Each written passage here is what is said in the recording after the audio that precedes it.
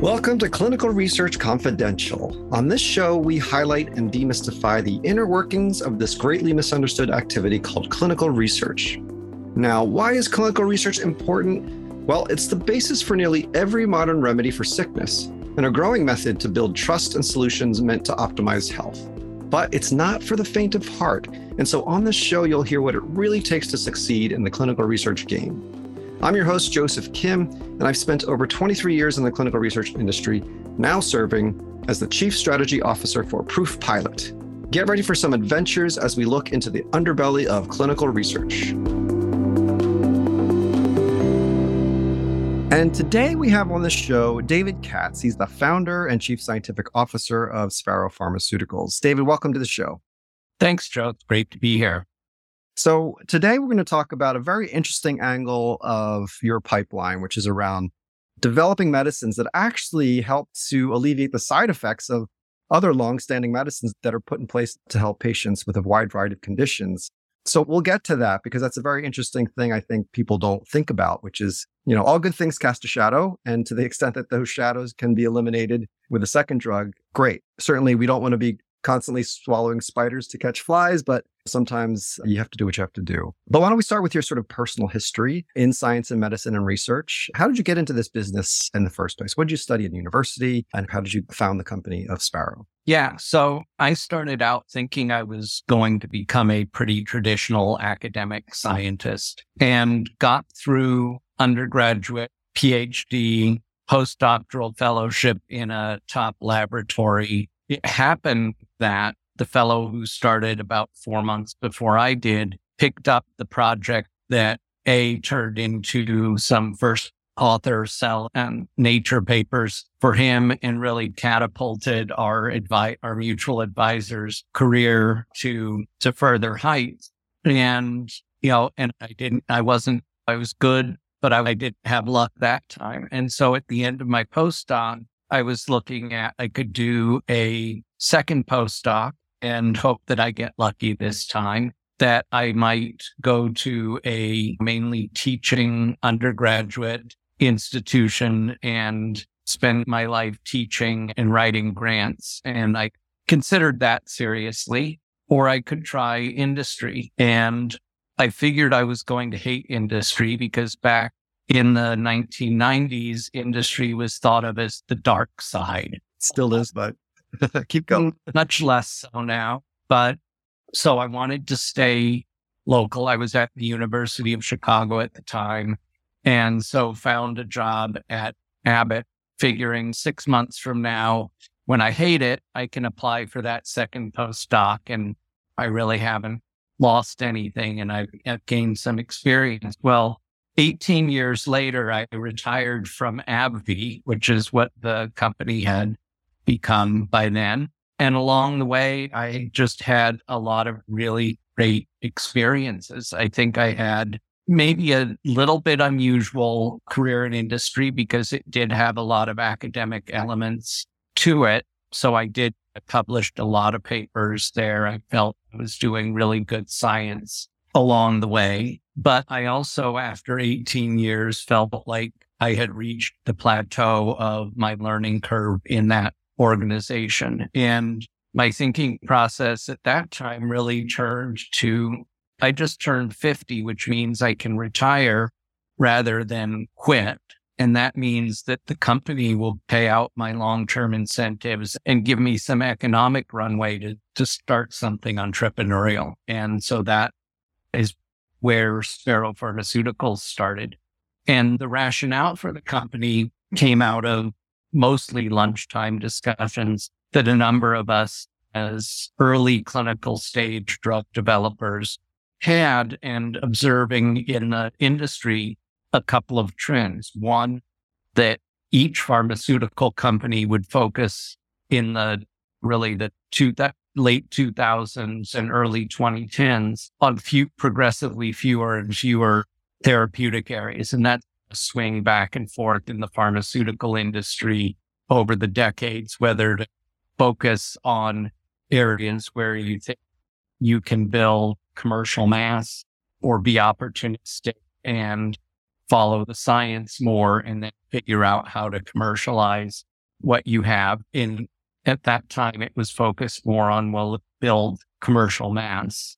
And also that for the large pharmaceutical companies, they really had at the time more opportunities in late preclinical, early clinical development than they could finance and justify to their shareholders. So those two trends together meant that there were a lot of really good drug molecules that had been deprioritized for what a scientist or a clinician might say isn't a good reason, because it had to do with the business rather than the science or the clinical merit, the program. And so we said, wouldn't it be fun and helpful to humanity as well? Or maybe we said it would be helpful to humanity and fun as well to form a company, acquire rights to one or more of these deprioritized molecules, then develop them to the start of phase 3, and then pitch them back to big pharma and let big pharma do what they're really good at, which is make drugs, sell drugs, and global operations. So the whole complexity, and I think what'll be interesting to your listeners, readers, that the business of making sure that you can operate a 2,000 patient study across 60 sites in 12 countries and have really pretty equal treatment of all of the participants in the study. That's something big pharma is really good at, because it's hard. It takes a lot of people to do that. And so they're really good at it. Small companies, and Sparrow's model in this regard is not unique, are better at being nimble and really creative with this and scientific with the earlier stages of drug development. And that's not a core competency for big pharma companies. So I think it's really rational that over the past years, you've seen more and more small companies jumping into this gap and bringing forward assets and new medications to a certain stage that maybe big pharma would not have done as well. Yeah. Let me go back to something you said earlier, which I think we glossed over because maybe you and I understand this just inherently, but some of our listeners may not, which is there's always these molecules on the shelf that any pharma company, they can't develop, right? Because there's just not enough money to do that sort of thing, because drug development is expensive, whether you're a small company or a big company. So every company I've worked at, and I've worked at 3 different pharma companies, it's always the same. There's more to prosecute than they can actually do. Now, when you say that small companies like yours are also nimble, it's also still very expensive for you to develop said molecule, even though it's early stage. Is that correct? It's not cheap. It's not easy, but there are alternative sources of capital. So we're funded by venture capital. Their outlook is very different because they're expecting to monetize their investment on an exit. The investors in large pharmaceutical companies are expecting to monetize their investment based on growth in the sales of the portfolio. And so what their companies what those investors are interested in, and therefore what the CEOs of big pharma companies have to be interested in, is how do I grow the sales and how do I keep bringing new things on to fill that sales pipeline. And so there's a lot of focus on commercial operations and on things that are maybe no more than a year or 2 from actually being on the market. And the rest of it is essential to keep filling that pipeline in future years. But it's really difficult to focus a lot of resources on it. And as you said, it's expensive. And so it's a really hard, I'm glad I'm not in the top management of a big pharmaceutical company, because that sort of portfolio balancing isn't the sort of problem I'm really interested in, but it's a challenge. And you can only do so much, because you can only commit so much of the profits from all those sales to early research that really isn't valued by your shareholders. Yeah, and there's so much risk in there. And so the big pharma company can de-risk their development portfolio by letting you do some of the early work. And of course, they'll pay a multiple when you've proven something works or doesn't. They won't pay if it doesn't work, but if it does work, they'll pay that multiple when it happens. And so it's a nice economic model that kind of works on both stages. Well, let's talk about the science here, because I think the science is very interesting. And so in some of our earlier conversations and emails, there was a story about prednisone, which back in the day was hailed as a miracle drug where people would be able to get up out of their chairs and walk for the first time. But we quickly learned that as people took that more frequently, there were some terrible side effects for which there were not, and correct me if I'm wrong, not good remedies. So the alternative was to limit your use of these sorts of steroids. Am I getting that story right? And how does your molecule fit into that paradigm? Yeah. So actually this September, it'll be 75 years since prednisone as the first steroid medication was used for patients at the Mayo Clinic to treat rheumatoid arthritis. And at first it was a miracle drug. The first patient went from being bedridden to be able to get up and go out and go shopping. But then not all that long afterwards, she became a bloated psychotic who refused to take the drugs anymore because she felt that it was even worse than the disease. And that's been the situation for 75 years has been, we have to limit the dose of the steroids because although they're great at controlling diseases across the range of rheumatology and other fields. So everything, rheumatoid arthritis, asthma, inflammatory bowel disease, transplanted organ rejection, myalgia rheumatica, which is the disease we're working on right now. I'll tell you more about that a little later. The efficacy is great, but you have to limit the dose to limit the side effects. And people have tried for now almost 75 years to separate the good from bad effects of steroids. In fact, Kendall, who was the chemist who first isolated prednisone back in the 1940s, spent the last 2 decades of his life trying to do that and actually dropped dead shortly after he had a heart attack during a meeting with Merck chemists to discuss how are we going to do this. Wow. And, there's been limited success. So steroids are delivered locally by a lot of different routes. So the inhaled steroids are one of the biggest examples of that. Topical steroids used directly in the eye. Also, where you limit the systemic side effects by delivering the drug locally. But otherwise, there hasn't been a way to make a safer steroid. And if you use enough of the steroids by these local methods, you start to see a lot of side effects. Mm-hmm. Even with the limitation of use of steroids and the development of new targeted biologic therapies to treat autoimmune diseases by the pharmaceutical companies, which has been a huge effort for about 40 years now. There are still millions upon millions of steroid prescriptions written every year. Millions of patients still rely on chronic use of steroids to control their diseases. And steroids are responsible for about 10% of all drug adverse events that are reported to the FDA, and also about 10% of all drug adverse events that result in hospitalization. It's a real problem. And the vision is to create a steroid that has the same efficacy as today's steroid, but is safer. And our approach to that is based on modulation of the metabolism of the steroid, and particularly on recognition that that steroids within cells are the important steroids, both for the efficacy of the steroid drugs, for the physiological roles of cortisol, which is our endogenous steroid, as well as for the toxicity. And we see that all of the receptors for the steroids exist inside the cell.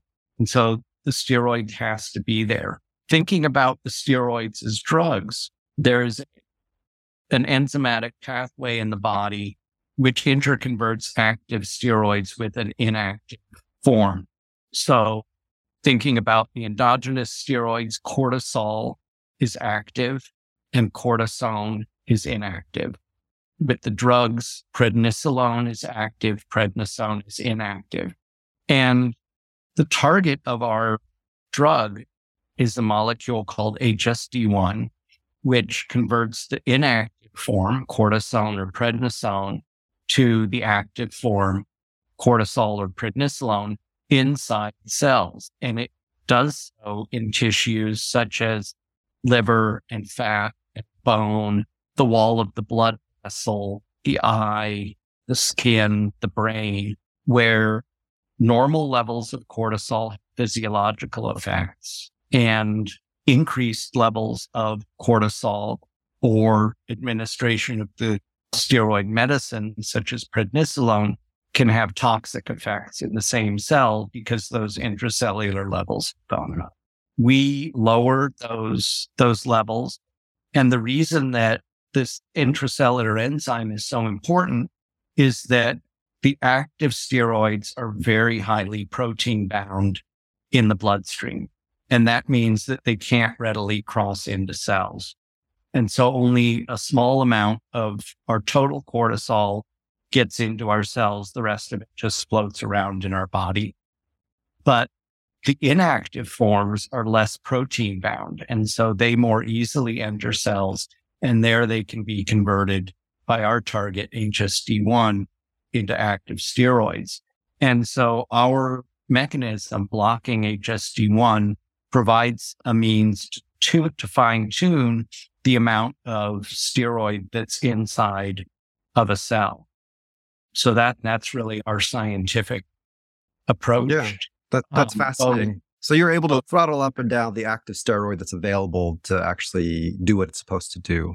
How did you pick the disease to go into? Because it's, as you mentioned earlier, there's a wide variety of diseases that rely on steroid use to help alleviate symptoms. How did you pick what you decided to go for in the first place? Yeah, so polymyalgia rheumatica is the most common autoimmune disease of the elderly, and it's the second most common autoimmune disease overall after rheumatoid arthritis. And partly it was following the market. So if you look at which patients rely on long-term corticosteroid use for control of a disease, the biggest population is in polymyalgia rheumatica because something like 60 or 70% of patients with polymyalgia rheumatica need steroids for a year or longer to get their disease under control. So it's a large market as well. There are no currently other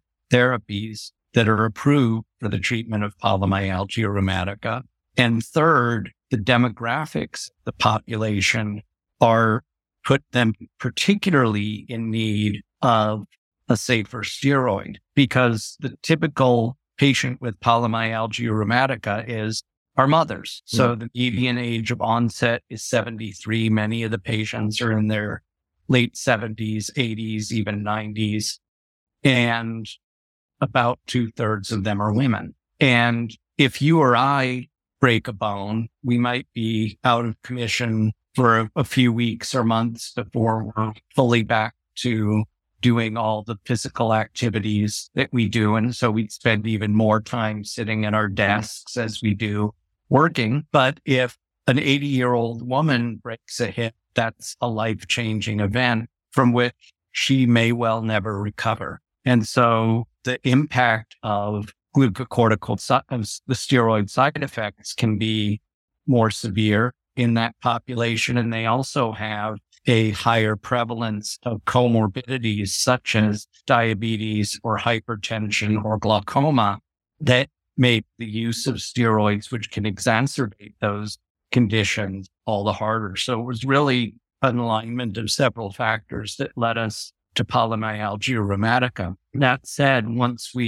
if we prove the concept clinically in polymyalgia rheumatica, there's little reason to think that it wouldn't work for any other disease for which steroids are used to benefit patients. Yeah, it's a sort of land and expand for sure. Tell me, how difficult is it to conduct research in that age group? Pediatrics are really hard. What's really easy is between 18 and 65, like pretty easy. But when you get beyond 65, there are a variety of challenges there with that age group, particularly if they're women. Like, what have you seen in the clinic or operationally that makes it hard to do research with these folks? First of all, I'm not sure any clinical research is easy, particularly not anymore. Certainly, you need to initially take a more cautious approach. So typically, a drug in the first clinical trial or trials would be tested in healthy adults, generally between the ages of maybe 18 and 55 or so. And then slowly you expand out your population to include first relatively healthy elderly and then elderly with specific diseases. We benefited when we licensed this drug from Astellas that they had already completed 3 phase 1 trials and a phase 2 trial in patients with diabetic peripheral neuropathy. So there were already a lot of safety data, not only in healthy younger adults, but also healthy older adults and a population that was relatively older and pretty ill as well.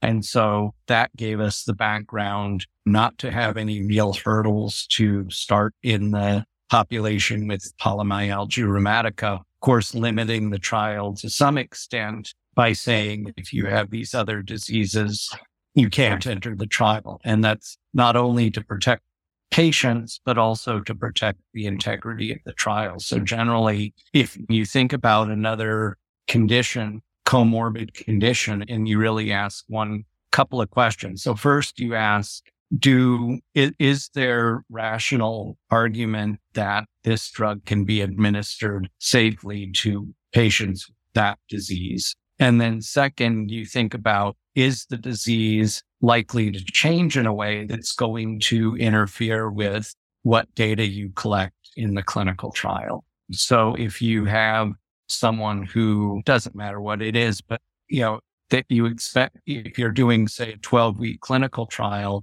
and it's very likely that because of an unrelated condition, they're going to need a substantial change in their medical care, or perhaps have a high risk of hospitalization or death or needing surgery or new medications within those 12 weeks.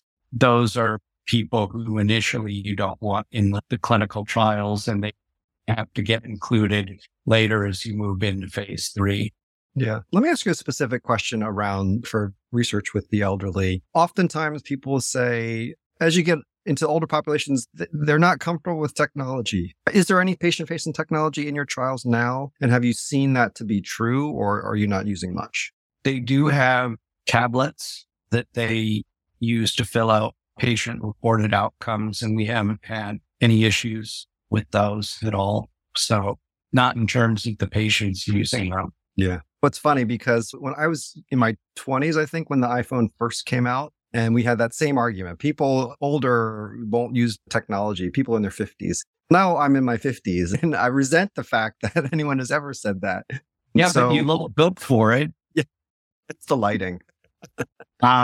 No, but seriously, it's good to know that you're able to deploy things like tablets to the elderly population, and they seem quite comfortable with it. That's hopeful. Yeah, in this trial, they're doing that at the clinical site. So there are always staff there to help them. The next jump is to send them home with a device in the next trial so that they can do all this at home. Sure.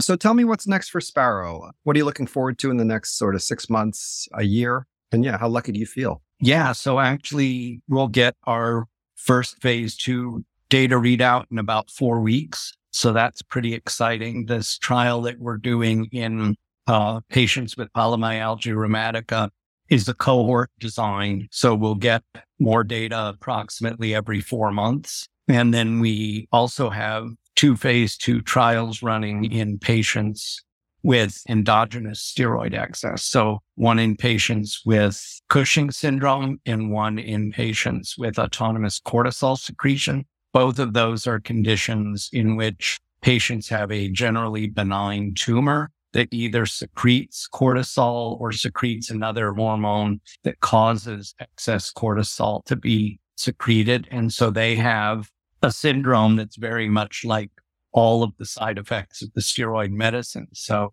they can be diabetic, they can be osteoporotic, they can be hypertensive, hyperlipidemic, they can get glaucoma, depression, sleep disorders, memory disorders, skin problems, muscle atrophy. So all of those things happen to these patients as well. Those trials, we expect to have phase 2 data probably around the end of 2023. It's going to be an exciting year. Potentially, we could have as many as 3 positive phase 2 trials. I think that as many as, yes. There's also it being research, there could be as few as, and I won't mention that number. Let's not talk about that for sure. You've been a lucky person, I think. Despite you saying you haven't had much luck in your early career, I think you finding this market and finding molecules that are deprioritized such that you can take care of them and shepherd them through this process is a testament both to your luck and your tenacity and your brain power. Would you start any new trials? Notice I'm wearing red, which is, of course, for luck. Yeah. And I look at that a lot. Do you think you'll start, if they're successful, you start to develop new kinds of molecules? This could get addicting. Or are you one and done? So I don't know. Yeah. We'll see how long this plays out. If we continue, we might continue developing the drug for another couple of years beyond these trials. And whether I want to personally start another company, I don't know. I'll see when I get there. Yeah. David, it's been fascinating, learning about a lot of the different molecular pathways for steroids in active form. So personally, thank you for that lesson. But also on behalf of the general public, I think what you're trying to fix and solve is definitely a huge unmet need for a lot of people that are important to everyone in our lives. These are our moms and grandmoms, and to have them live a better life, I think is going to have a very personal impact to a lot of people. Kudos to you for focusing on this patient cohort. I think they often go overlooked. Thanks. Ultimately, it's really all about patient. That's the ultimate source of gratification is when people's health gets better. My mother's right in this age group that you're talking about. And while I don't want anything bad to happen to her, if should anything happen where she needs the excess use of steroids, or hopefully your drug's on the market by then and I can shake your hand. All right. Thank you for coming on the show, David. Have a great rest of the day and we'll talk again soon. Yeah. Great discussion. And thank you. Bye-bye. Bye.